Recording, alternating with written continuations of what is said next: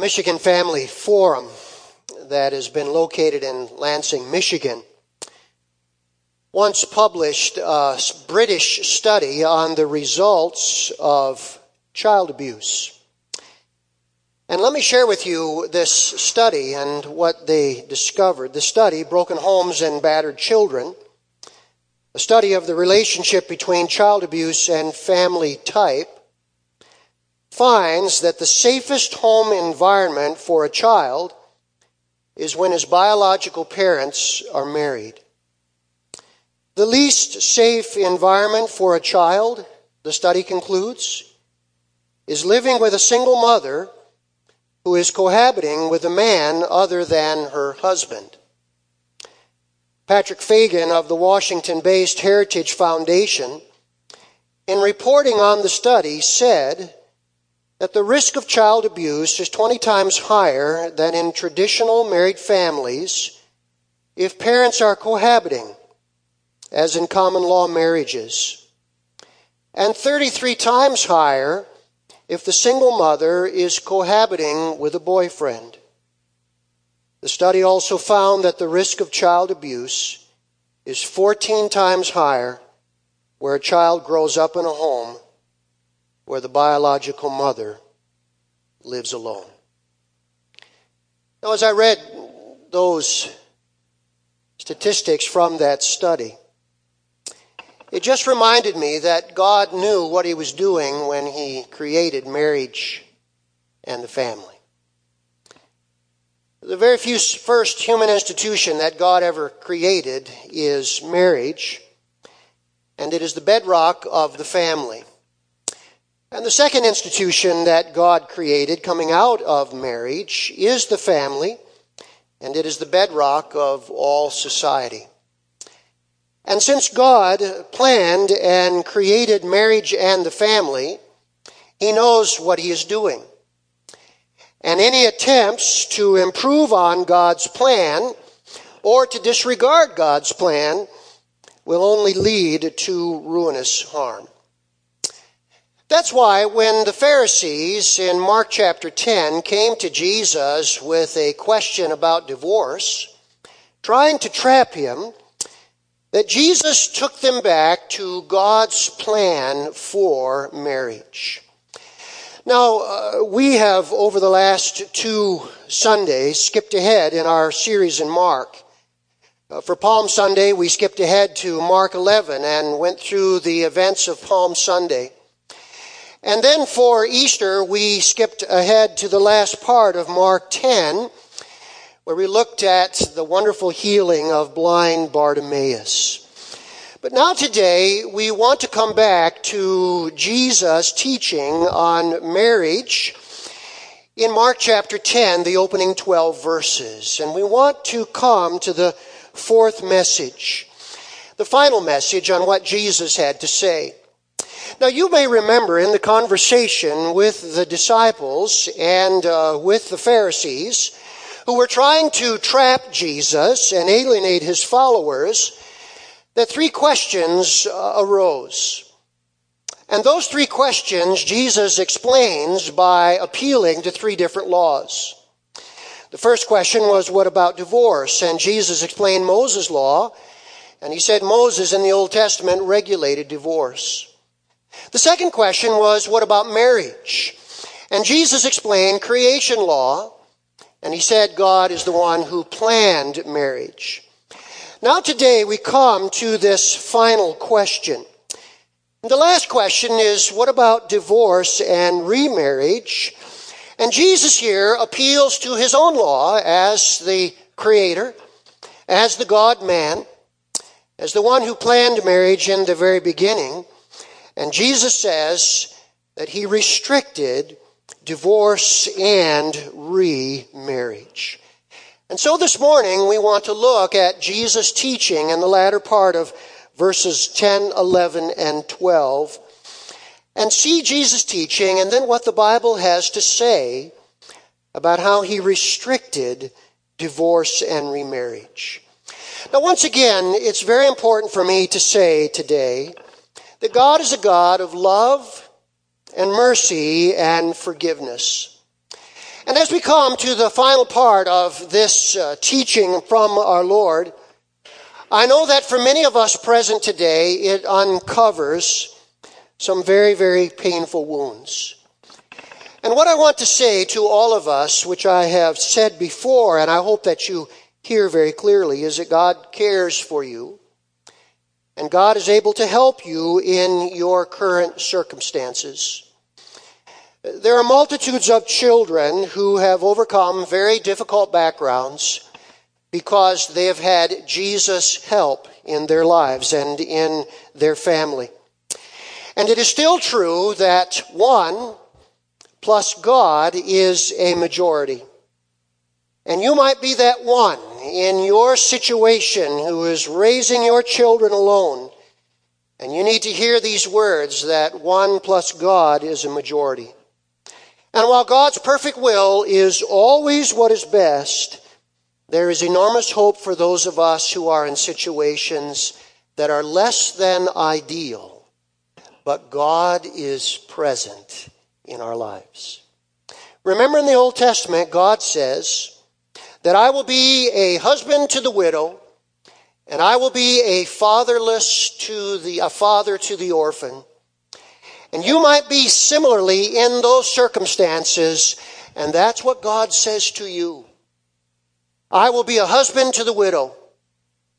I will be a father to the orphan.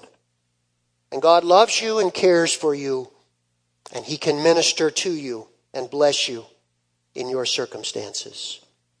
Let's take a moment, shall we, together, and let's pray before we turn and look and see what Jesus has to say in our message today.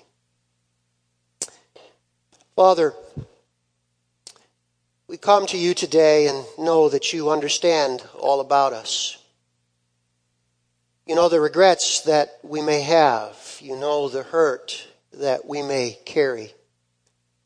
You know, Lord, the injustices that we have experienced and the wounds that others have perpetrated upon us. And we thank you that you are a God who is not simply far off, but you are a God who is very near to your people. And as we prayed earlier in the service, you are the God of all comfort, who comforts us in all of our trials, that we might turn around and comfort others. And so while this may be a challenging message for us to hear today, we thank you that in each and every circumstance you are a good and loving and comforting God who takes us forward from where we are. And you have said, I have given you a plan and a hope for the future. And so encourage our hearts that you are that God who is all that we stand in need of. And we thank you in Jesus' name. Amen. Let's open our Bibles, shall we, to Mark chapter 10 once again as we continue in our series, Living in the Shadow of the Cross. And I want you to notice that after Jesus' teaching to the Pharisees and the crowds, that in verses 10 and 11 and 12, he and the disciples retire to a private place, a house. And notice what the Bible says.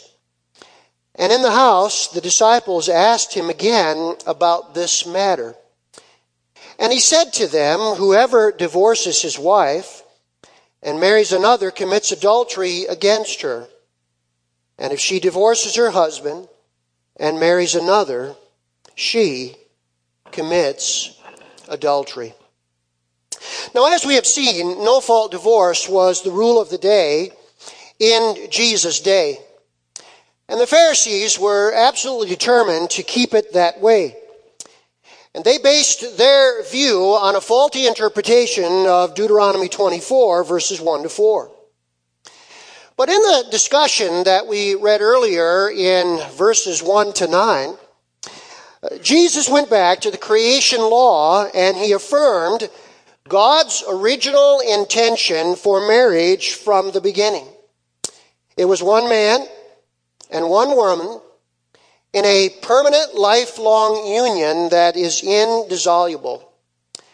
So Jesus very clearly rejected the easy approach to divorce, and he affirmed the permanence of marriage. Now this very, very clearly shook the disciples, because in verse 10, when they were in private in the house, the disciples asked him about his teaching. It's interesting, in Matthew's account in chapter 19 and verse 10, the disciples actually say this: "If such is the case of a man with his wife, it is better not to marry." They had never heard anyone speak in such strong terms about the permanency of marriage. In fact, one Bible student has said about Jesus' words here, no one else in antiquity spoke of divorce in such strong terms. And I want you to notice that Jesus also equally spoke strongly about remarriage. He said in verse 11, "Whoever divorces his wife and marries another commits adultery against her." And verse 12, he said, "If she divorces her husband and marries another, she commits adultery against her husband." And so Jesus' words are equally strong here. Whoever divorces and remarries is committing adultery with their new spouse. But the thing we need to see as we look at this is elsewhere in the Bible, Jesus does give permission for divorce and remarriage. Turn back with me to Matthew 19. And I want you to notice in Matthew's discussion, and verse 9, Jesus does give an exception. This is the second time there's an exception in the book of Matthew. Matthew 5:32, Jesus gives the same exception that he gives here. And so listen to what he says. "And I say to you, whoever divorces his wife, except for sexual immorality, and marries another, commits adultery." So there's an exception that we do not find in Mark, nor in the parallel passage in the book of Luke. And so we have to ask this question: what gives here? How are we to harmonize these passages? As we think about this question, can a Christian divorce and remarry?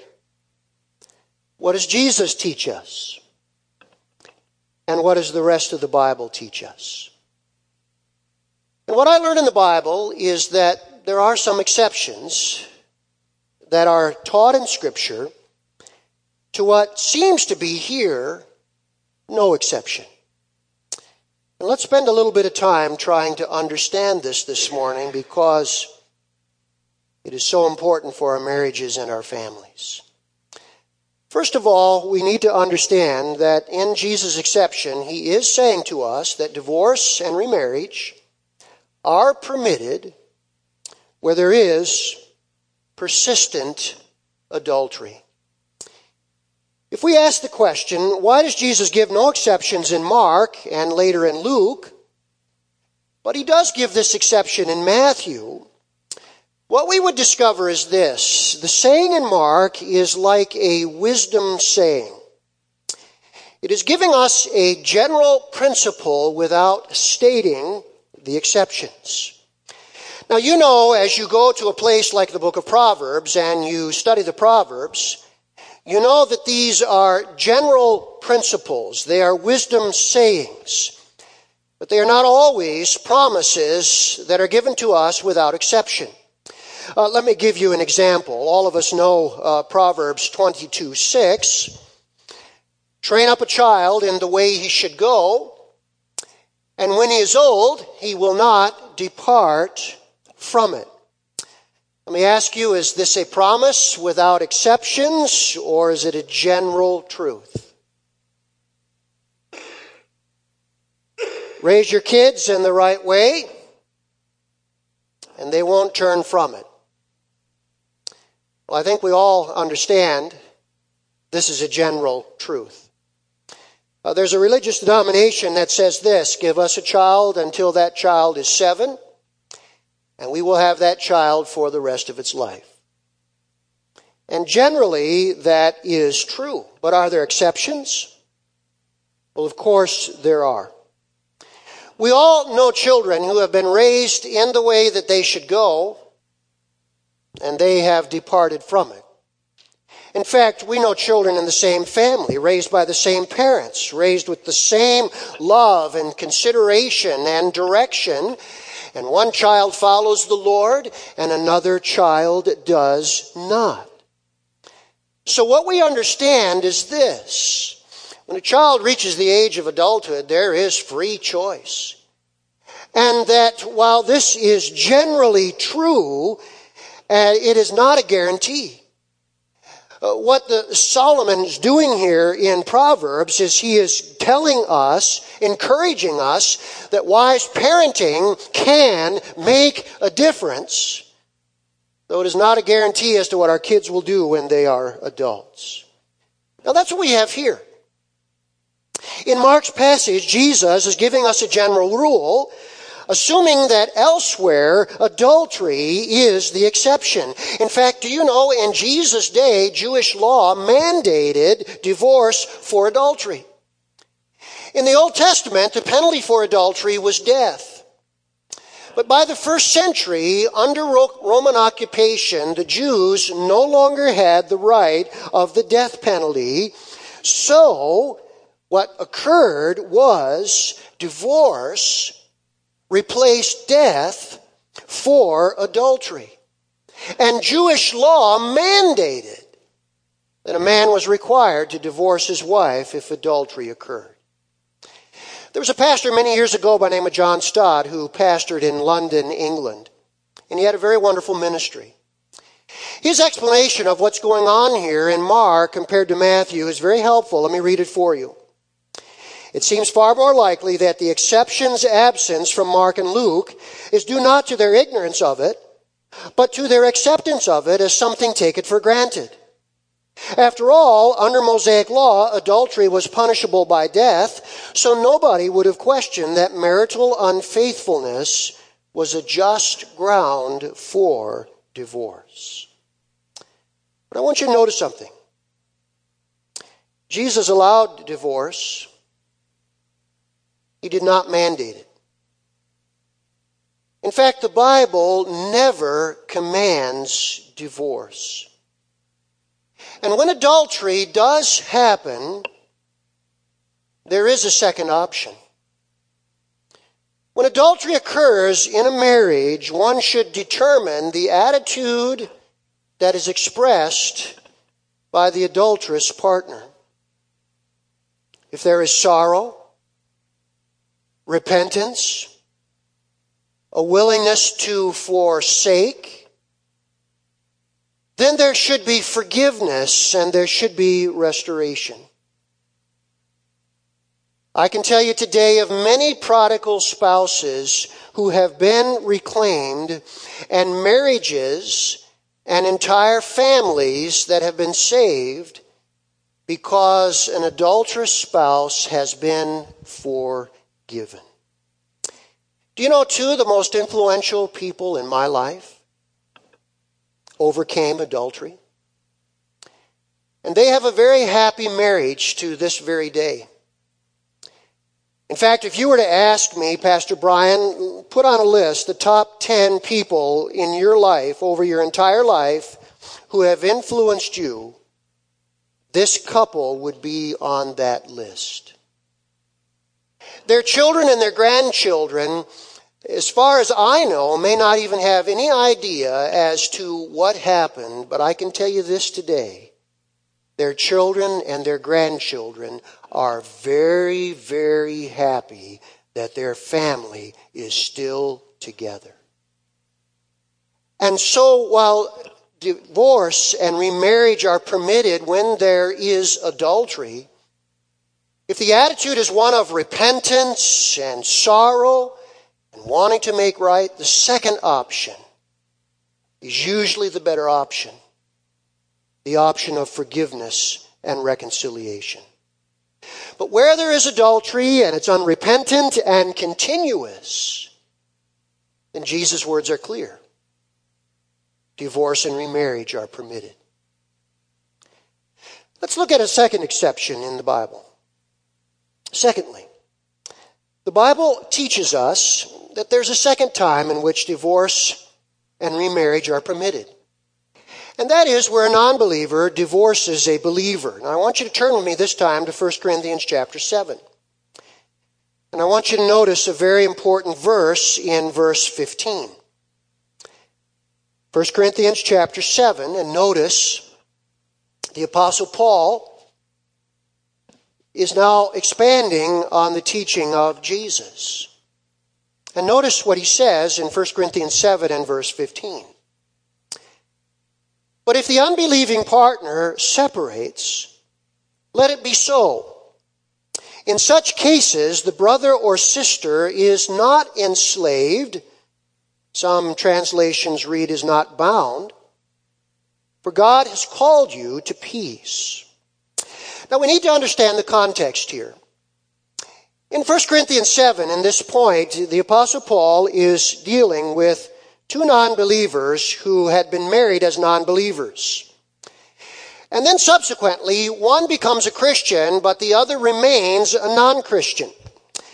The unbeliever is not pleased with the new faith of their spouse, and Jesus now has begun to make changes in the life of the Christian.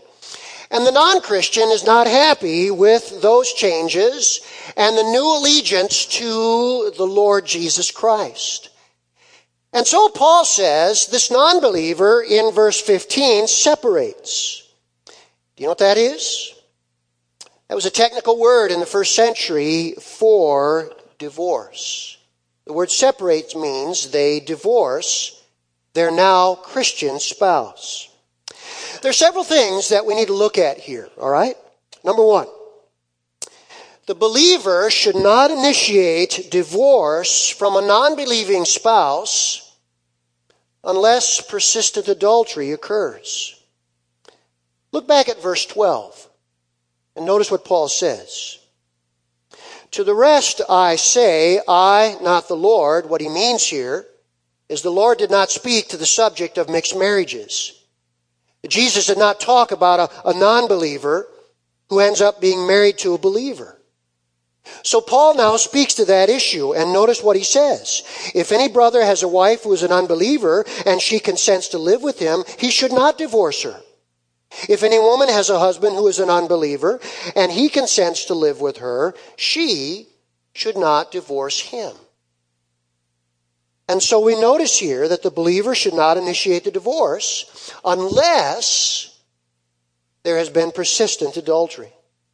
Notice the second thing. If the unbeliever determines to divorce, Paul says, and God says in verse 15, don't fight it. He says, God has called us to peace. So in other words, don't fight their determination to divorce. And finally, notice the third point. The marriage bond in this case is broken, and the believer is free to remarry. He says the brother or sister, verse 15, is not enslaved. Do you know the word enslaved here means to be bound in marriage? It is in an interesting tense in the original Greek language. It is in the perfect tense, which is referring to a condition. So the Christian brother or sister is not bound in a condition as a slave to this marriage. Well, what does that mean? It means they are free from the marriage, and it means they are free to remarry. That's what the Lord is instructing. As I think about this, I think about a Christian woman that I knew whose unsaved husband left her. And it was amazing to her how friends in her church almost immediately came to her and said, divorce him. They said to her, he left you, so you divorce him.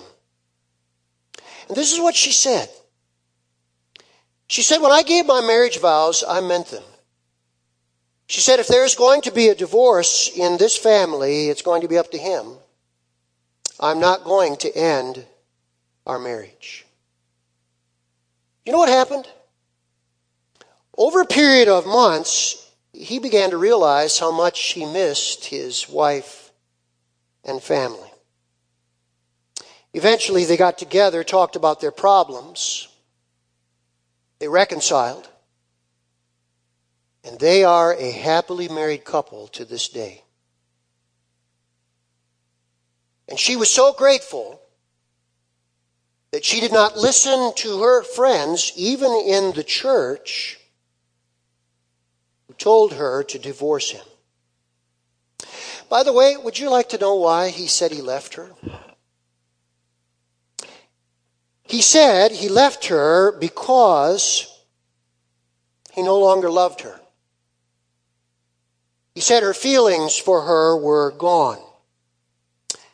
I shared that with a pastor friend of mine. You know what he said? He said, everyone who gets an unlawful divorce says they no longer love their spouse. It's always the excuse that they give.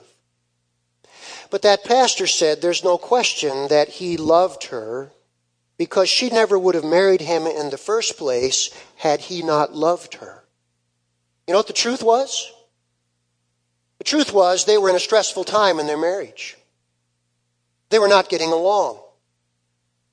There was conflict. There was frustration. And he became unhappy, and he decided that he didn't love his wife because of his own unhappiness. But over several months of separation, he began to realize how much he missed his wife, how much he missed his family. They got back together, and to this day, they are very happily married. And guess what happened to his feelings? They returned. Let's just pause here and say something that I think we all need to hear. Marriage is not based on feelings. It is based on commitment.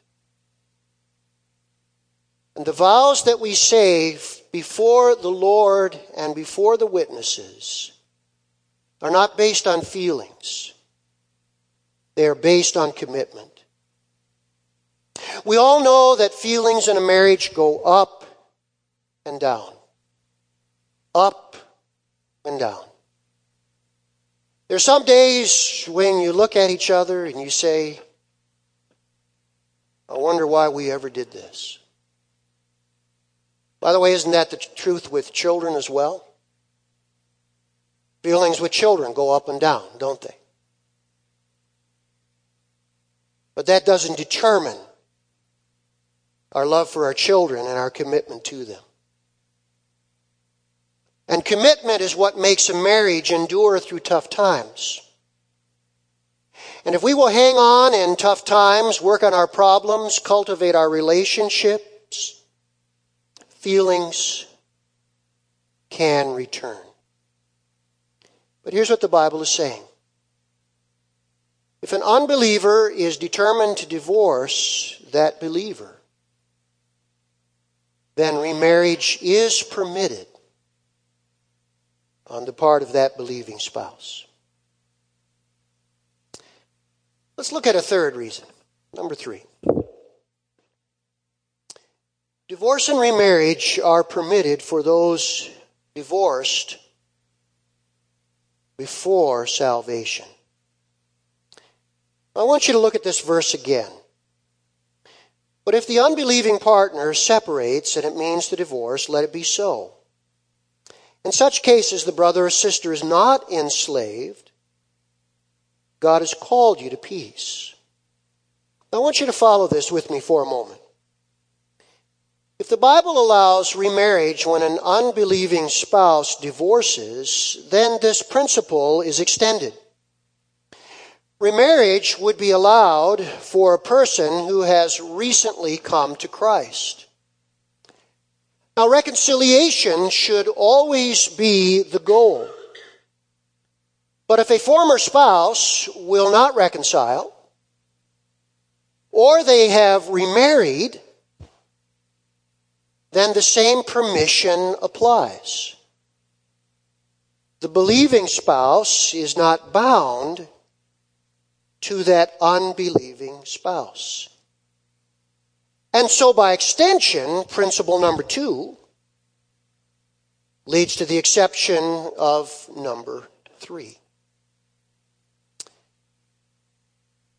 One day, a divorced woman who was a new Christian, only known the Lord for a few short years, came to see me in my office. She had divorced her husband formerly before she became a believer, and they were now living separately. The husband had not come to know the Lord in the intervening time as she had. And she wanted to know, Pastor, can I marry a new husband? And so as we talked together, I asked her, was adultery the reason why you divorced your husband?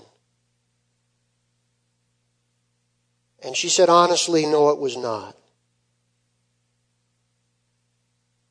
And I said to her, as I look at your situation and I look at what the Bible says, I'm sorry, but I see no grounds for you to remarry. I said, in God's eyes, you are still married to your former husband. You know what she said to me? Very peacefully, she said to me, I thought that's what you were going to say. She already knew the answer in her heart, even before she came into my office. And so she thanked me for pointing her to Scripture. And she left feeling that she knew what God wanted her to do. Now, as we think about this morning, and as I look at the Bible, these are the 3 exceptions as to when a Christian can divorce and remarry. What conclusions can we draw as we think about all that Jesus has been teaching us? And let me draw a few conclusions, and then I want to give a word of encouragement as we close our service this morning. You may want to jot these conclusions down. Perhaps they will be helpful to you in your own life. Here's the first one. Our marriage vows are sacred and enduring. So Jesus restricts divorce and remarriage. That is very clear. Jesus is telling us that our marriage vows are sacred. They are enduring.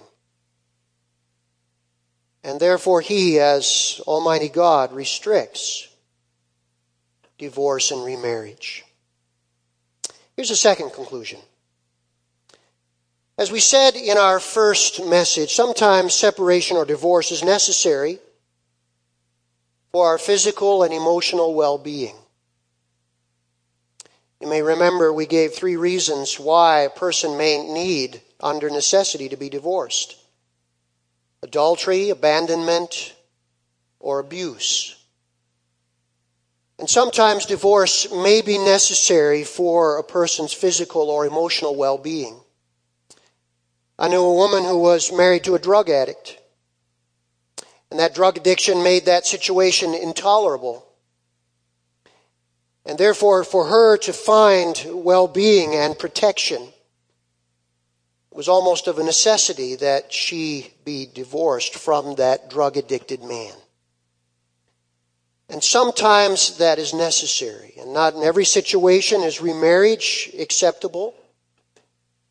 Sometimes divorce is.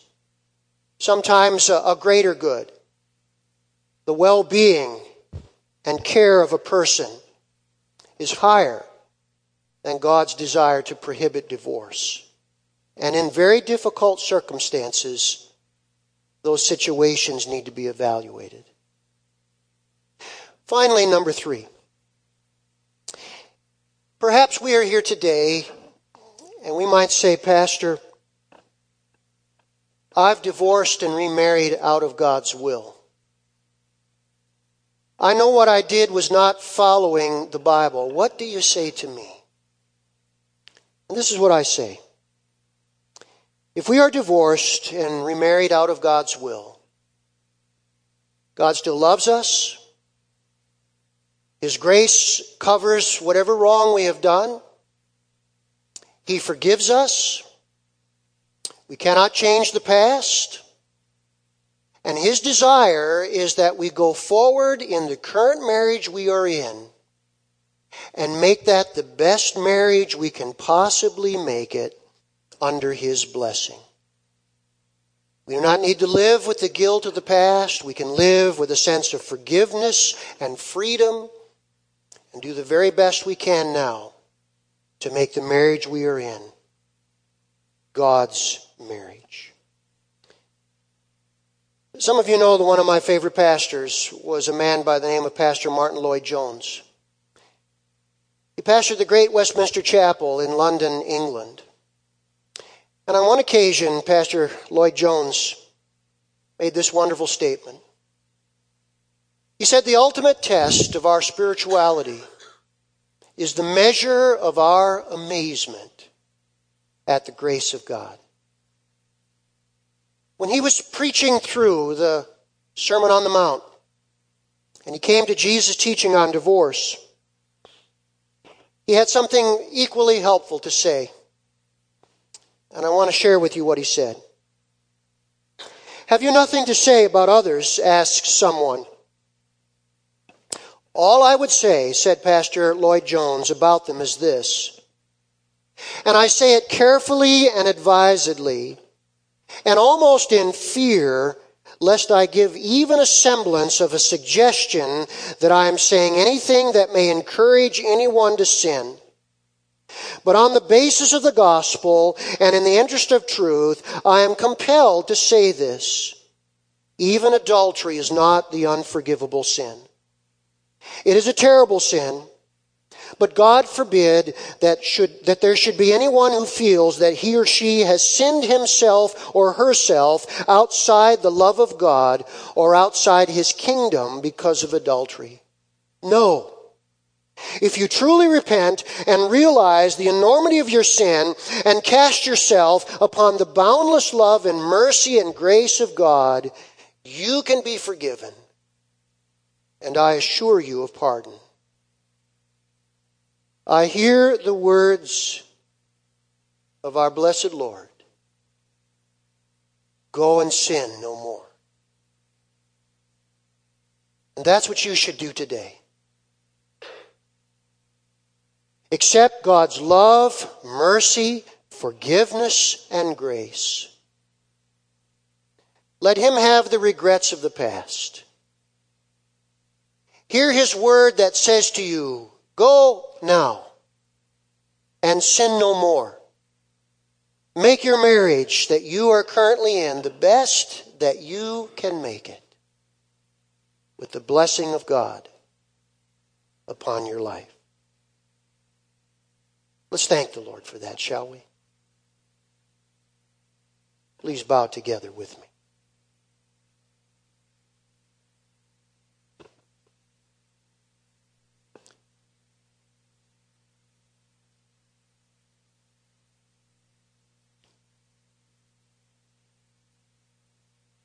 Father, we live in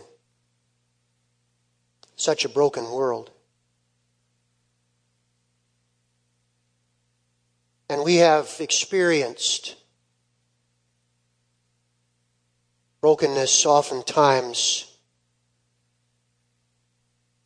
not due to our own fault, but the fault of others. And sometimes, Father, we have to admit that the fault is ours. And the brokenness is because of our actions. But we thank you as we just came through Good Friday and Easter Sunday, that you came for imperfect people. And while your standards are what is best for our marriages and our children and our communities, that you are a God who calls not the righteous, but sinners to repentance. And I pray, Lord, that you would strengthen the marriages of Bethel Baptist Church. I pray that you would protect us from the evil one. I pray that our children would see parents who love each other, who work through every problem, who trust the God who can do the impossible and maintain their marriage vows for the blessing of all affected. I pray, Lord, for those who may be struggling even now, perhaps not even knowing where to turn. May we be a church who offers help, who seeks to be the body of Christ to those who are struggling. And I pray, Lord, for those who are in second marriages, maybe even third marriages, that they might feel today that you are the God who removes the past and brings blessing to the present and can take them forward. I pray, Lord, for single parents. May we not be unmindful of them. May we pray for them. May we look for ways to stand beside them and encourage their children. Lord, may we recognize that many people come to church looking for family life because they have not experienced it. And know that the body of Christ is a family. That is your solution to hurting and struggling people. And so together may we go forward to find your strength, your healing, and your goodness. And I thank you, Father, for the many, many people that you have used in my own life, some of whom have failed in this area, and yet to this day would be on the top 10 list of the people that have influenced my life.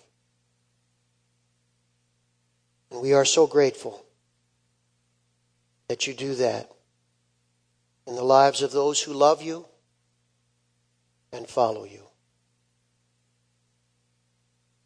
Thank you for meeting with us today. May we have that great balance of truth and grace